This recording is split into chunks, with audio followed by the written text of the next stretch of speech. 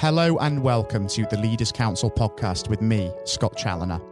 The podcast, just like the Leaders Council itself, is all about recognising and celebrating the people who keep this country running.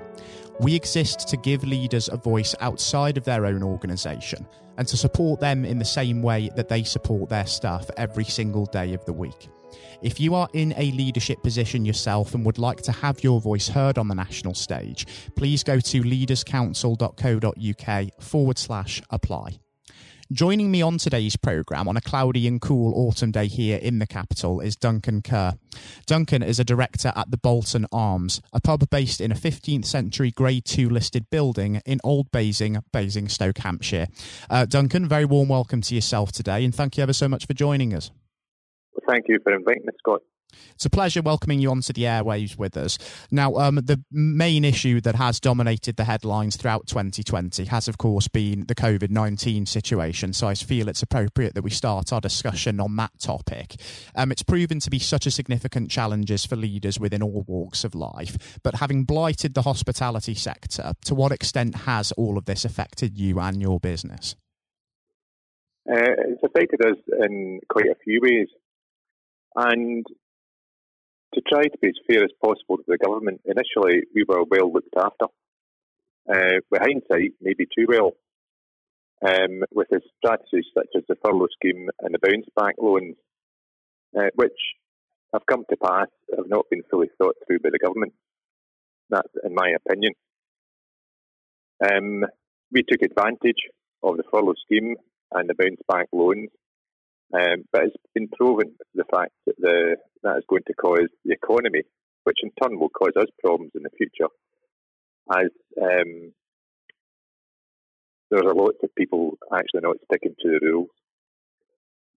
So the second one is the 1 metre distancing requirement for internal tables. It means our internal table capacity has dropped from 24 tables that could accommodate 96 people, now down to 9 tables that can accommodate 32 customers, which is basically a 66% reduction in maximum seating capacity. However, in reality, fewer people are coming in groups of 4 or 6, resulting with the number of reservations for couples increasing, which has reduced our actual daily covers even further. So we are currently sat in the position of not making any money, but still having to heat, light and staff the premises, which is not a comfortable position to be in.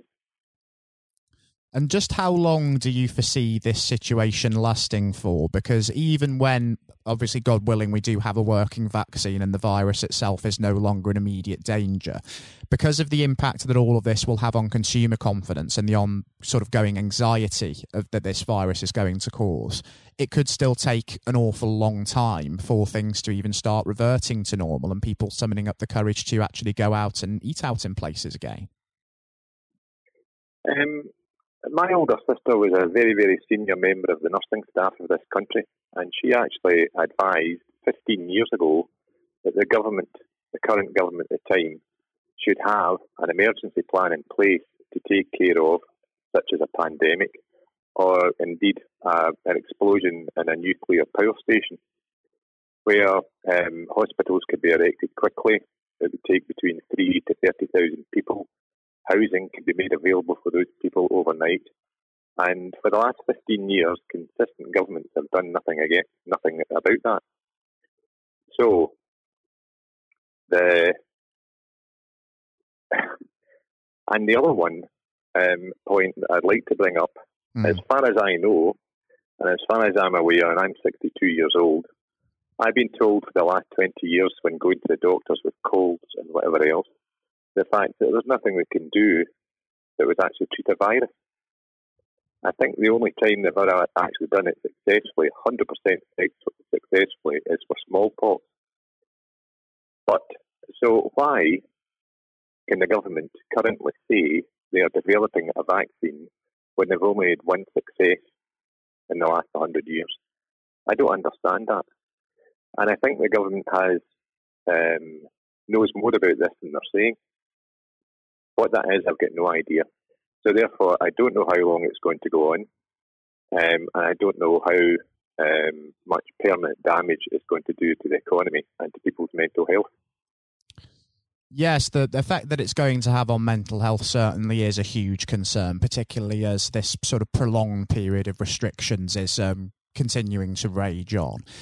From a leadership point of view, just how important do you view mental health and well-being on the whole, both in terms of safeguarding your own, but also that of your staff as well, especially at an uncertain time like this? That is actually a very, very good question. Let's try and answer it another way around. I started my first company 35 years ago at the age of 27, and I've never been in the position of not being able to plan for the future. We've had to change our business model 6 times since March of this year. 6 times. And about 4 weeks ago, my wife asked me a simple question. What were my plans for the future of the business?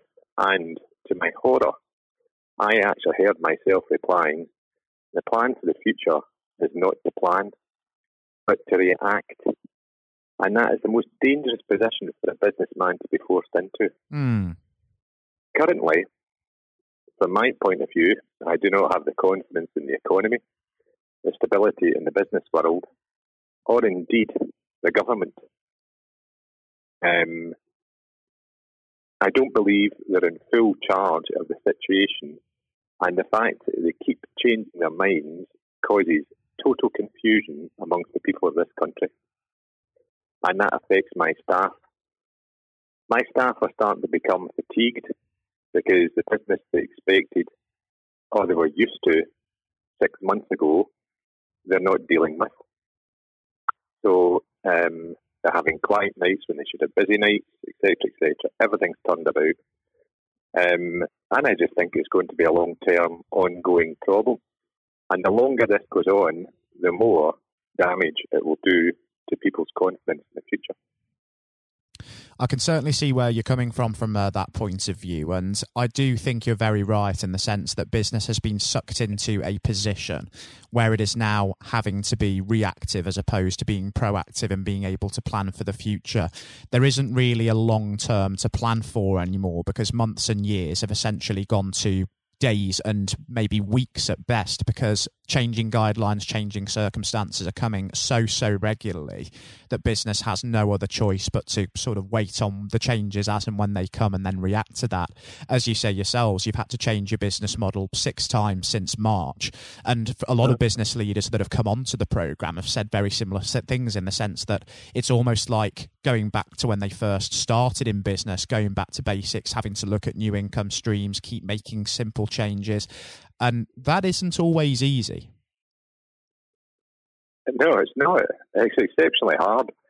You know, when we go into March and we close down, we've got to look at it and what we can do to actually create money to keep us going. And then we get to the end of the lockdown and we've got to rebuild the business, because a huge amount of people after 3 months get into normal weekly practices. And that was going to the supermarket to buy their food and drink supply for the week, and they didn't want to come out. They got into the habit of being at home. So we spent the next couple of months encouraging those people back, only to have the guidelines changed again. So we've got to start a business again. As I'm saying,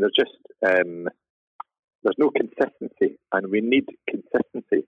Whether the government actually chooses a consistent format to move forward with, and it proves to be wrong, at least if they could leave it in place for 6 months or whatever, instead of changing it on a weekly basis.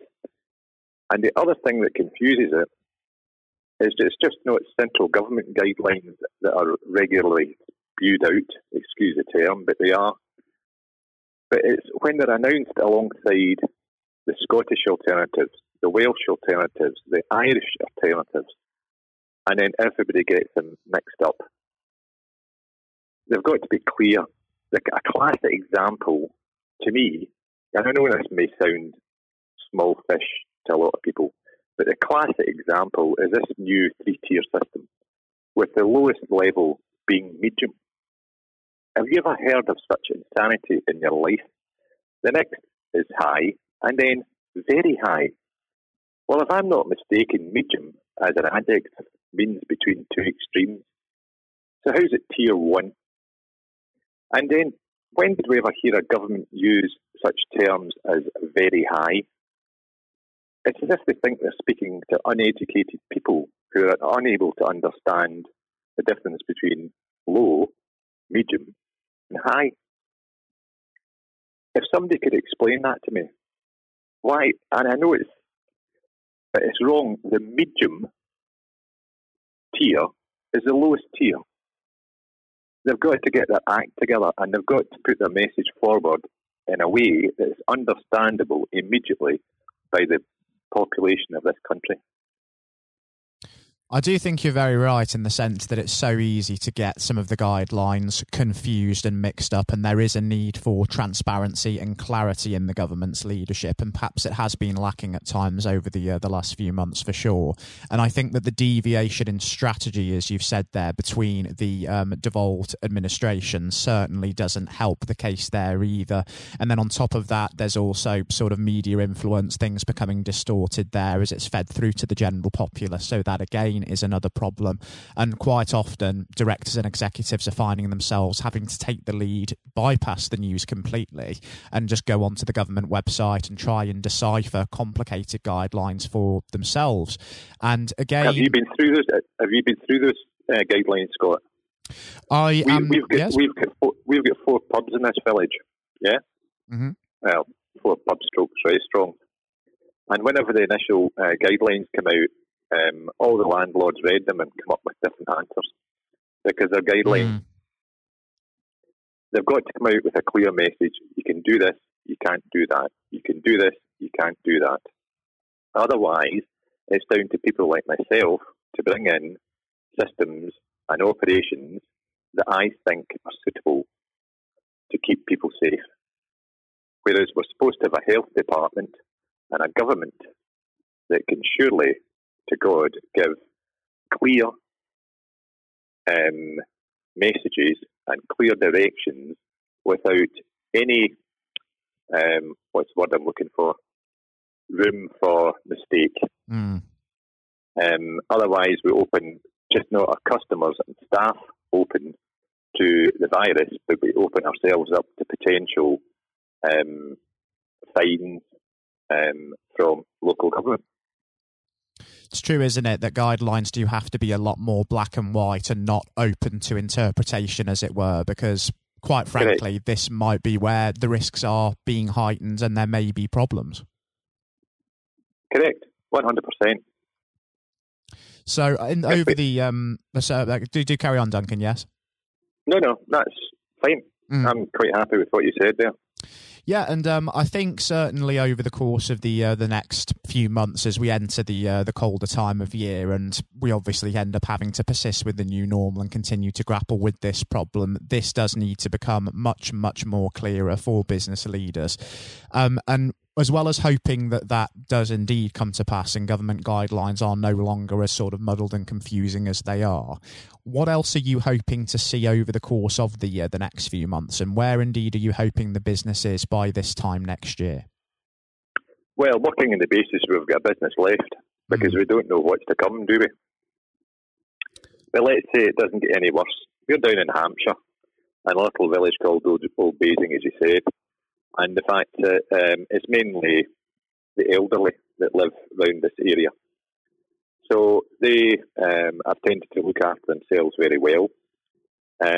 So the chances, touch wood, of COVID breaking out down here to tier 1, I would imagine, is very, very low.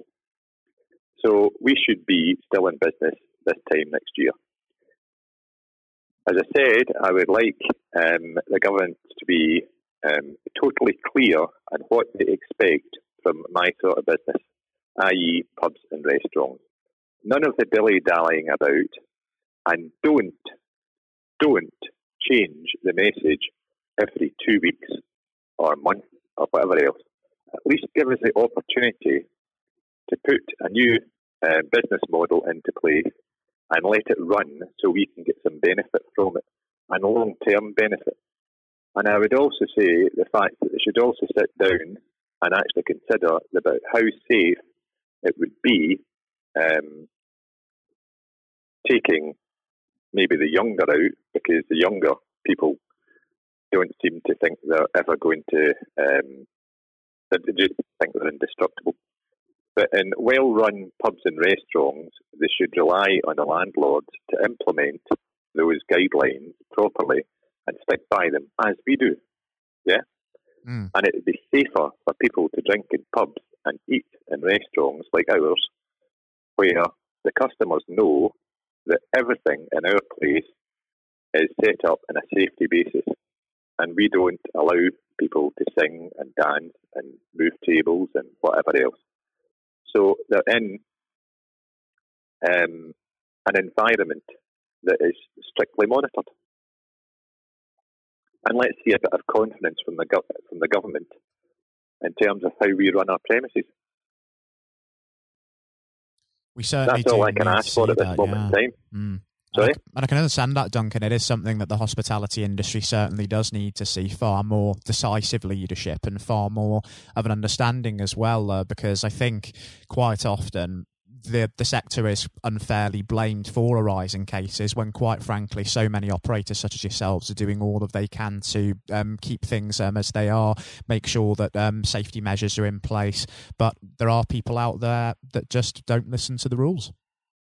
Listen, the simplest way around about it, Scott, would be to come to people who are sensible in the way they run their businesses, such as ourselves. And this sounds as if I'm a grass, but I'm not. I mean, as a landlord, you hear everything that's going on in the area.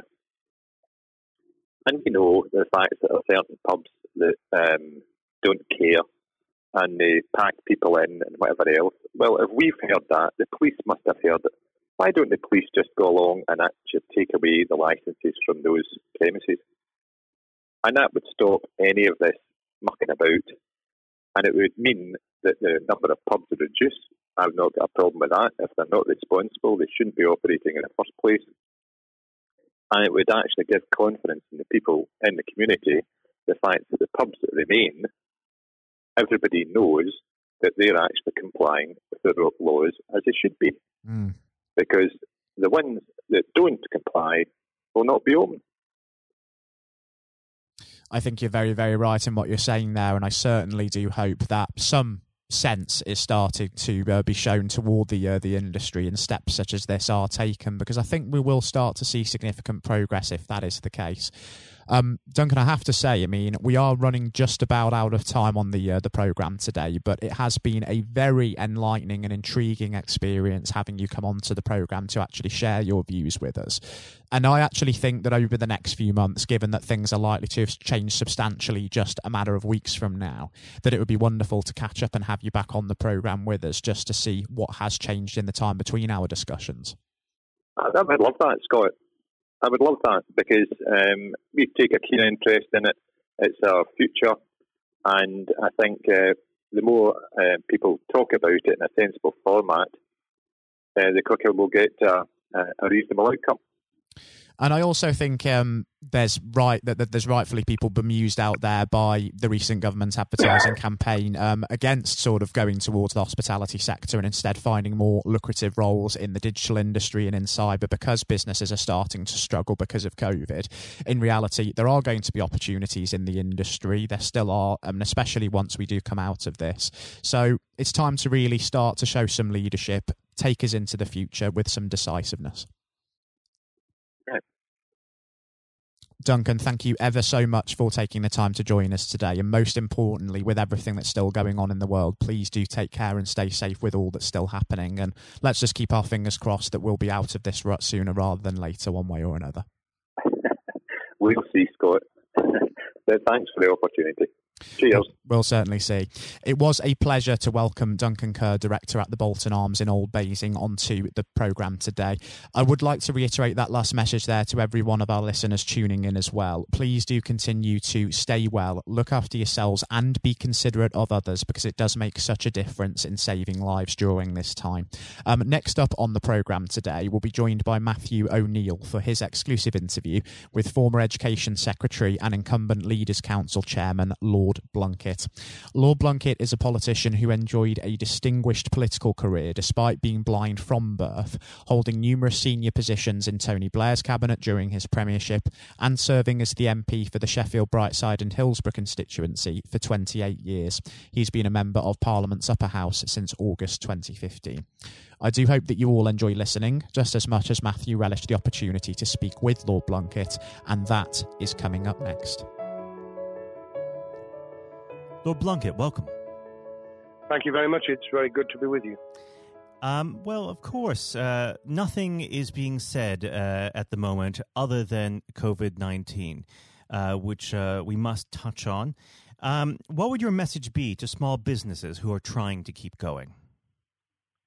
Well, I think the last ones standing will be the ones that thrive when we get back to some sort of normality. So it's have confidence and courage.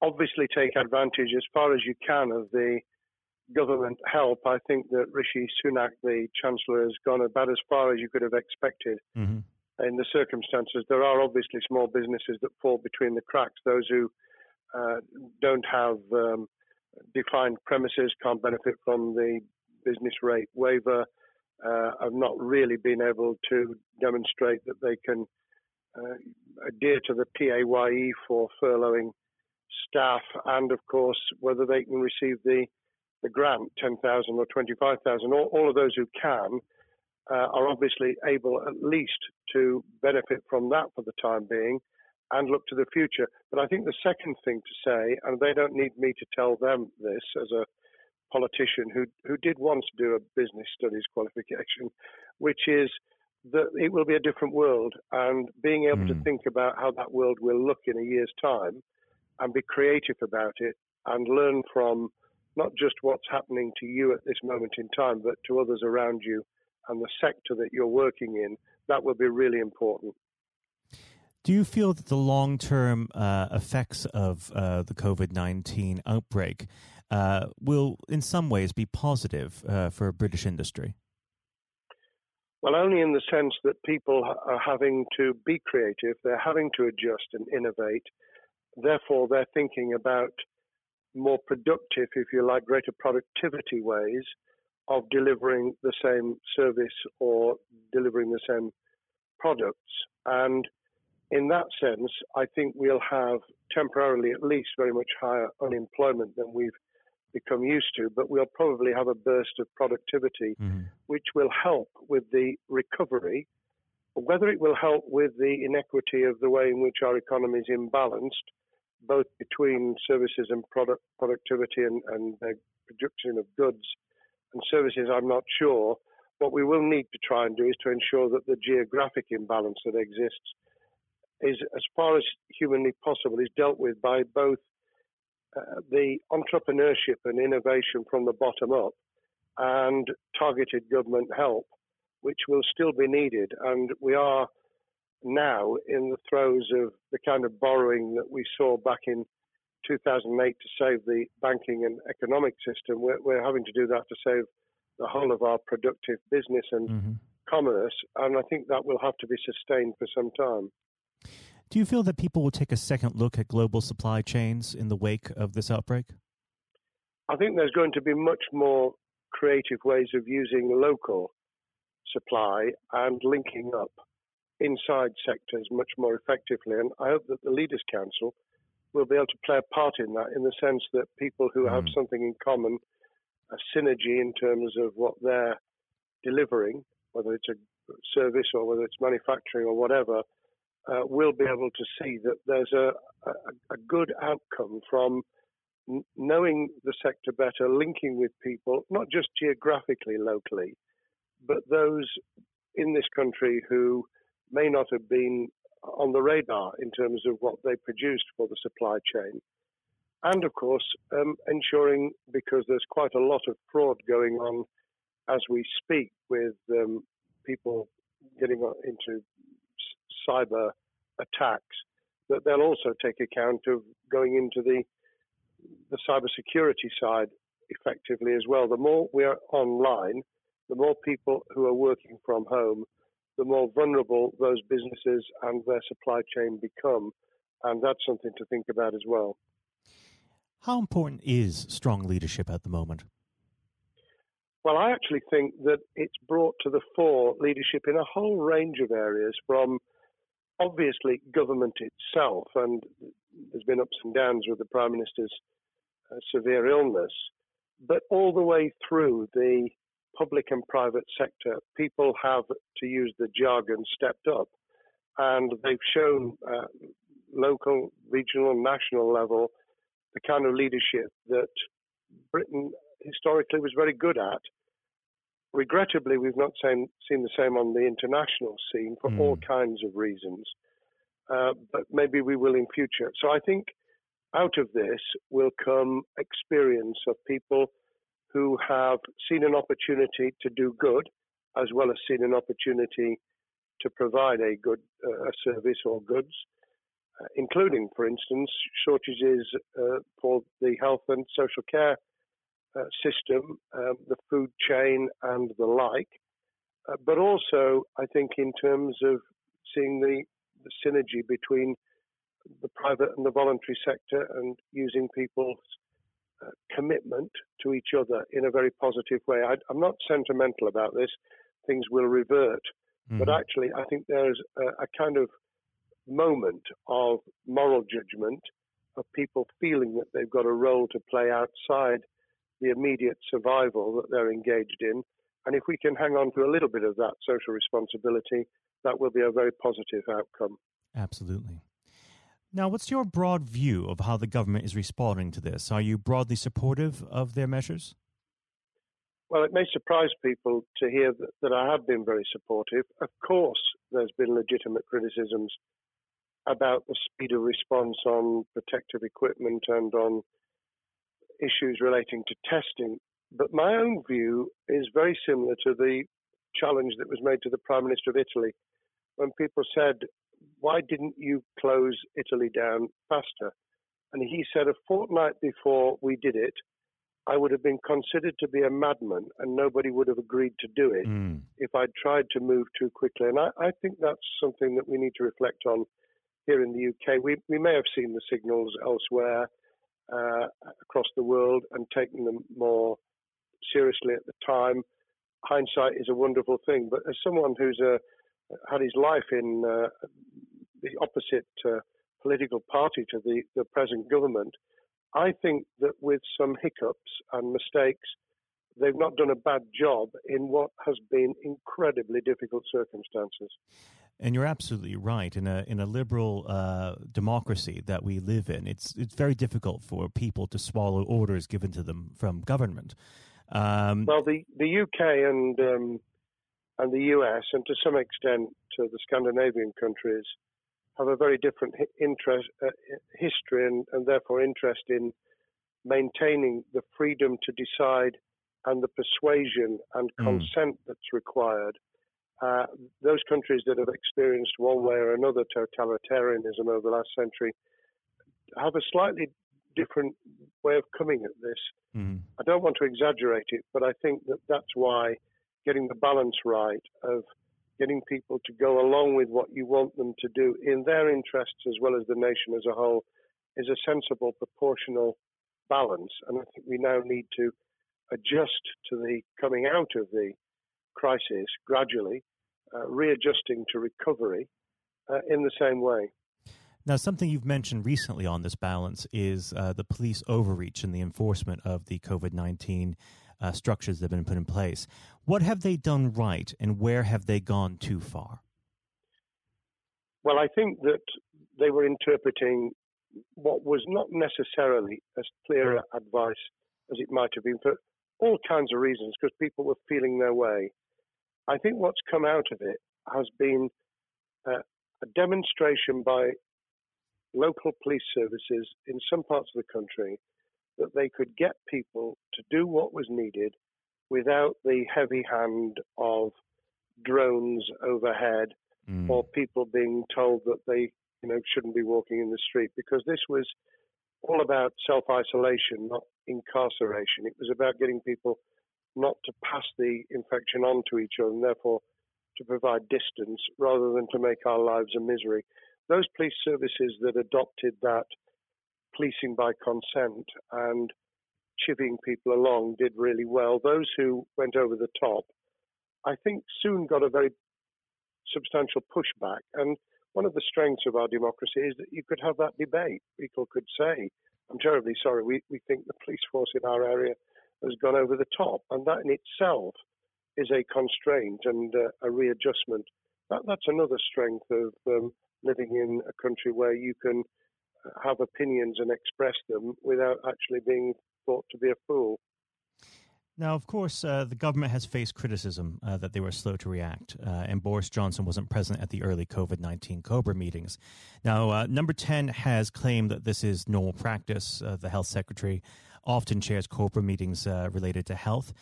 Does this tally with your experience as a Secretary of State, or would you have expected the PM to be more hands-on during the initial stages? I think different prime ministers do have a very different style.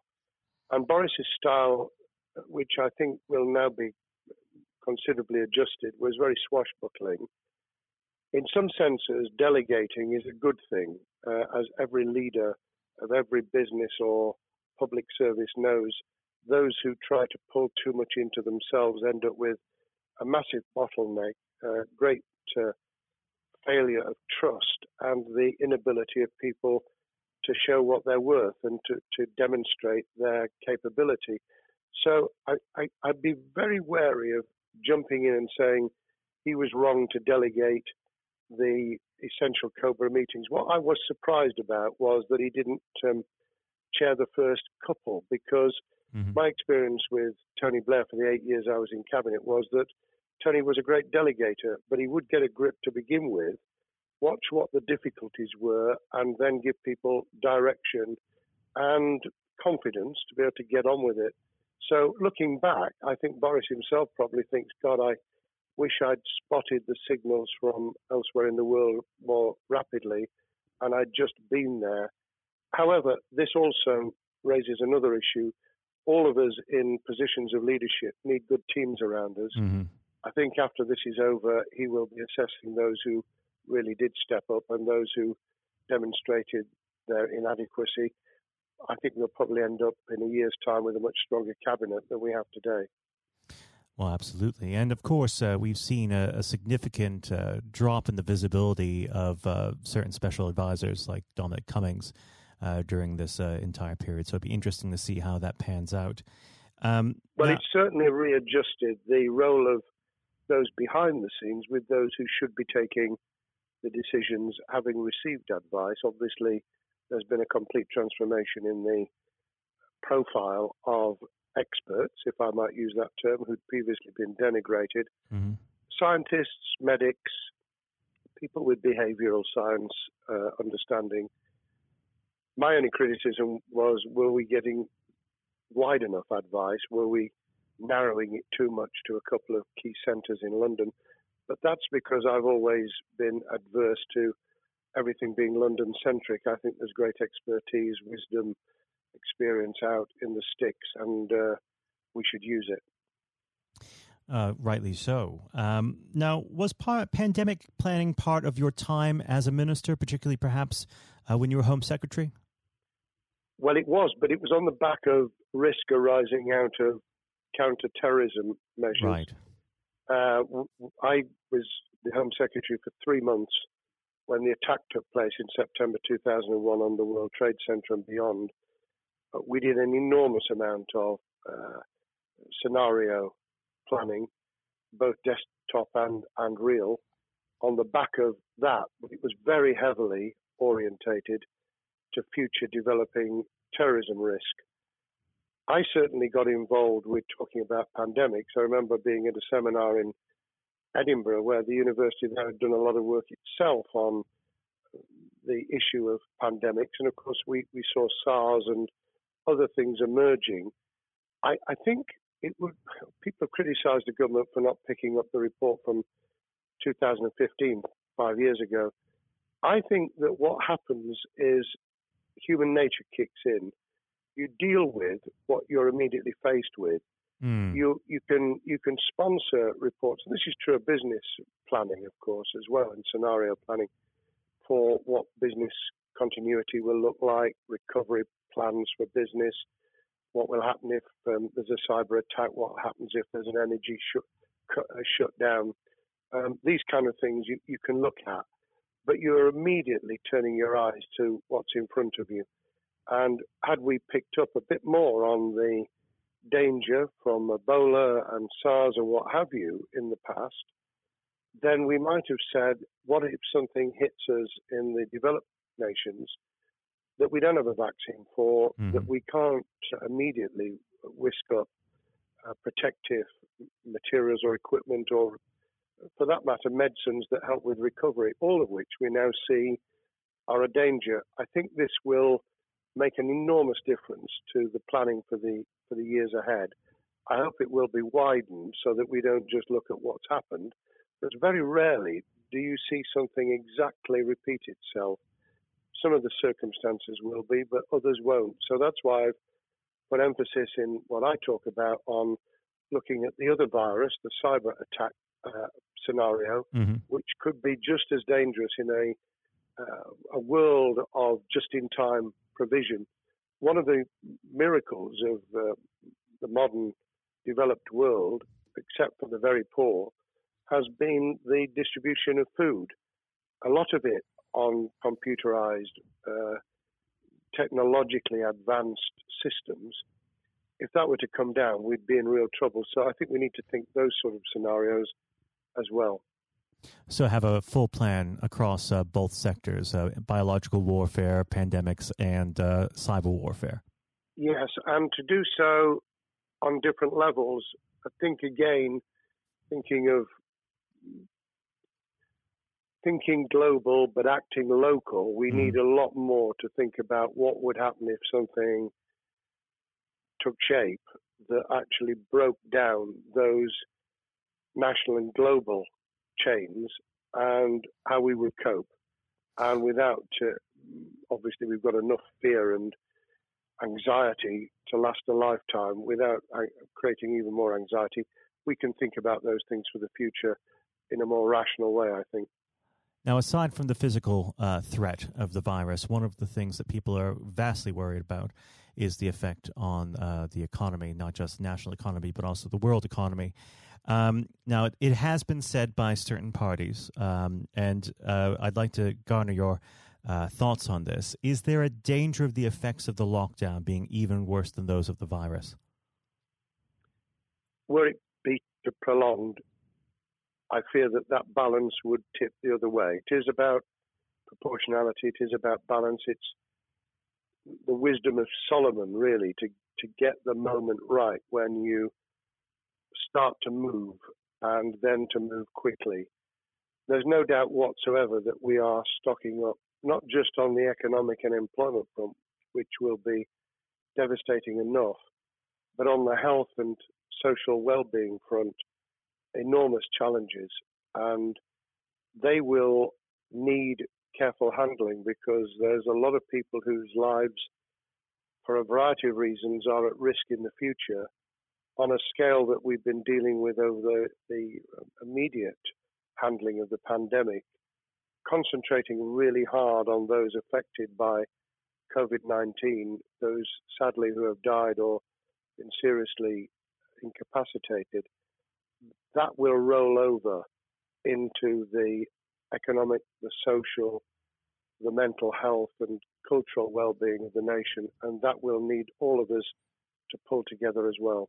Absolutely. Now, do you believe the government's doing enough for business? I think that the speed of reaction once the scale of the pandemic was clear was very good. I've praised Rishi Sunak for his action. remember a chancellor who only just come into office was planning to deliver the budget in the middle of March and has had at least three equivalent budgets since. I think he's handled it very well. Understandably worried now about what we're doing to our economy. The level of borrowing is sustainable because of low interest rates, but it reaches a point, of course, where it tips over so that you can't then do the kind of structural investment requirements that the government were laying out before and in the March budget. And those will have their consequences as well as a planned payback over many years. I think we've learned something over the last few months. We needed to take immediate action. We don't want another round of austerity equivalent from 2010 through to 2019. I don't think the nation, on the back of what's happened and the challenges we have, could take that. And therefore, we need a different plan, economic plan, over a much longer period, just as we did from the Second World War all the way through to 2002, when the final American loans were paid off. Now, of course, one thing that's on everyone's lips, how much longer do you believe that the lockdown can go on for? I believe that we need to be substantially back in action as an economy in June. This obviously is led in terms of places where people would meet in large numbers, having to adjust to the fact that it will be longer for them. And sadly, that will involve business closures. It's why the Chancellor extended the furlough scheme to the end of June. Mm-hmm. But unless we get things moving in June, I think we'll run into the summer where all kinds of services and industries will have a chain reaction effect. And what happens with one will then have a major impact on another. And then you get the skittle effect where things get knocked down that you hadn't perceived were going to be affected. So I very much, if I were in government, and I always think of things in that context, what would I do if I were in government? I would be on the side from the second week in May, on the side of the hawks in terms of saying we've got to start moving, and we've got to do so with the collaboration and cooperation of the public who have got the message, who did behave, who responded magnificently. Let's try and get back, perhaps, doing things differently for a time, but substantially getting back to business as usual. And unless we do that, then those areas that can't and wouldn't expect to be back in action immediately get pushed further into the middle of the year and the autumn, and then they become unsustainable. Now, of course, one of the other major developments we've had recently are the changes in the Labour Party. So if we could just speak on the Labour Party for a while. This might sound like an obvious question, but how does Sir Keir differ from Mr. Corbyn? Well, I'm biased because I believe the Labour Party has come out of 4.5 years of a black hole of a nightmare, where it neither represented a credible opposition nor an electable government. And the combination was to let those who supported the Labour Party and needed some of its policies let them down very badly.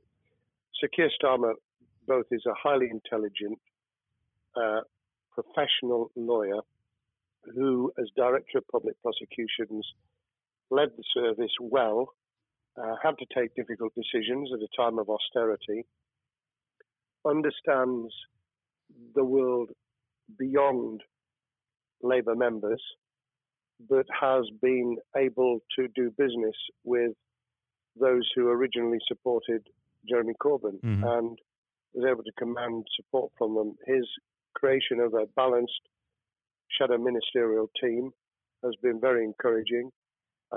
I supported Lisa Nandy, who he's made Shadow Foreign Secretary, because I thought she understood the north of England and the disaffected former Labour voters. But I believe that Sir Keir has taken on board those who have something really sensible to offer. And I believe he will be both a great leader of the opposition. More importantly, he will then present himself as a credible alternative prime minister. And all governments need an alternative government at their shoulder. It was true of us from 97, and it took the Conservatives some time to recover and to get to that position, but they did, and the Labour Party will, and that's crucial for our democracy. All of us need to understand and appreciate that a living, breathing, functioning democracy requires a credible, confident, and in many ways supportable opposition, as well as a government that we clearly want to do well, because none of us want, as we didn't with the COVID crisis, none of us want the government to fail.